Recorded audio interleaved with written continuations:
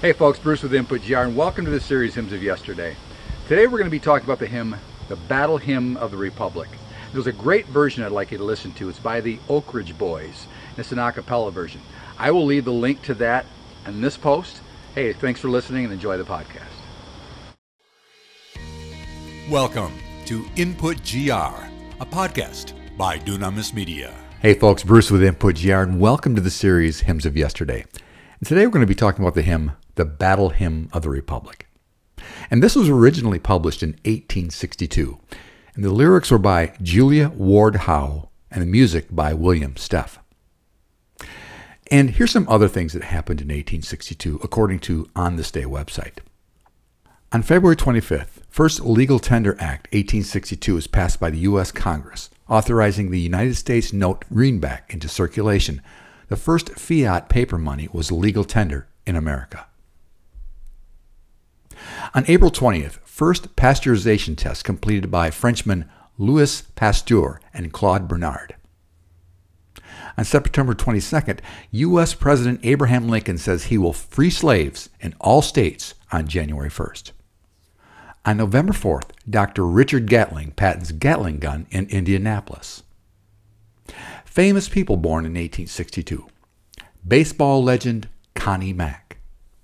World leaders were U.S. President Abraham Lincoln and British Prime Minister Henry John Temple. And of course, the Battle Hymn of the Republic was published in 1862. Now I'd like to cite an article by the Kennedy Center, and you can find it at kennedy-center.org. Patriotic songs have the power to bring people together in a musical celebration of unity and love of country.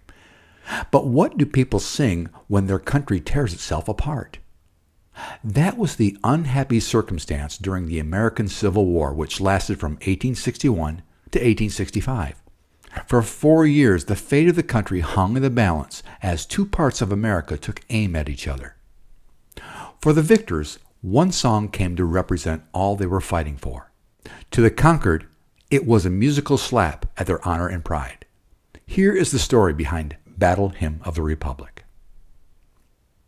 In 1860, American voters elected Abraham Lincoln as president.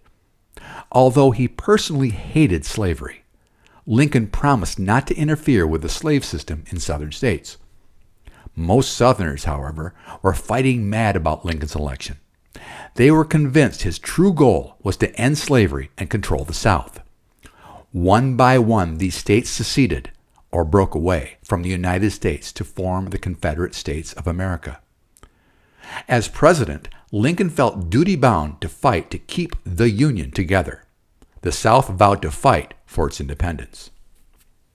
On April 12, 1861, a Confederate cannon fired on Union forces at Fort Sumter, South Carolina, igniting what Northerners referred to as the Civil War, and most Southerners called the war between the states. Started April 1861. Ended April 1865. Who? The United States of America against the Confederate States of America. Why? 11 southern states seceded from the U.S. for fear the national government would interfere with their rights, especially the right to own slaves. The states that remained in the Union went to war to end the rebellion.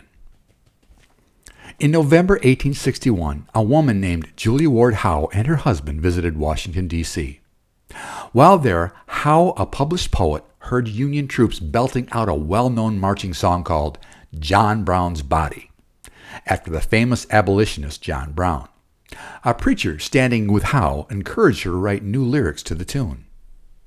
I replied that I often wished to do so. Howe later wrote, I awoke the next morning in the gray of the early dawn, and to my astonishment found that the wished-for lines were arranging themselves in my brain. I lay quite still until the last verse had completed itself in my thoughts, then hastily arose, saying to myself, I shall lose this if I don't write it down immediately. I began to scrawl the lines almost without looking. Having completed this, I lay down again and fell asleep, but not before feeling that something of importance had happened to me. that something of importance proved to be the words to the Battle Hymn of the Republic. In February 1862, she sold her poem to the Atlantic Monthly, a well-known magazine, for $5. The new song spread quickly through the Union armies and was adopted by Union supporters who wanted to teach the Southern rebels a lesson. Oddly, it had been a Southerner named William Steph who had written the original music. Howe's version was packed with biblical imagery and phrasing. Mine eyes have seen the glory of the coming of the Lord. He is trampling out the vintage where the grapes of wrath are stored. He hath loosed the fateful lightning of his terrible swift sword. His truth is marching on. Glory, glory, hallelujah. Glory, glory, hallelujah. Glory, glory, hallelujah. His truth is marching on. Howe took dead aim at slavery in her lyrics. She and her husband were strong anti-slavery activists called abolitionists.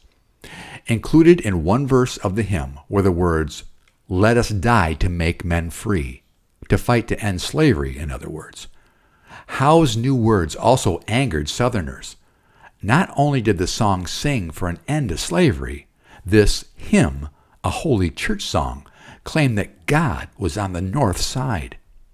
Despite pressures of the time to provide for her husband and home in very traditional ways, Julia Ward Howe was quite socially active in circles that included other authors such as Charles Margaret Fuller, Charles Sumner, Ralph Waldo Emerson, and Charles Dickens. A lyrical poet and prolific author in her own right, Howe is best remembered for her new words to the Battle Hymn of the Republic.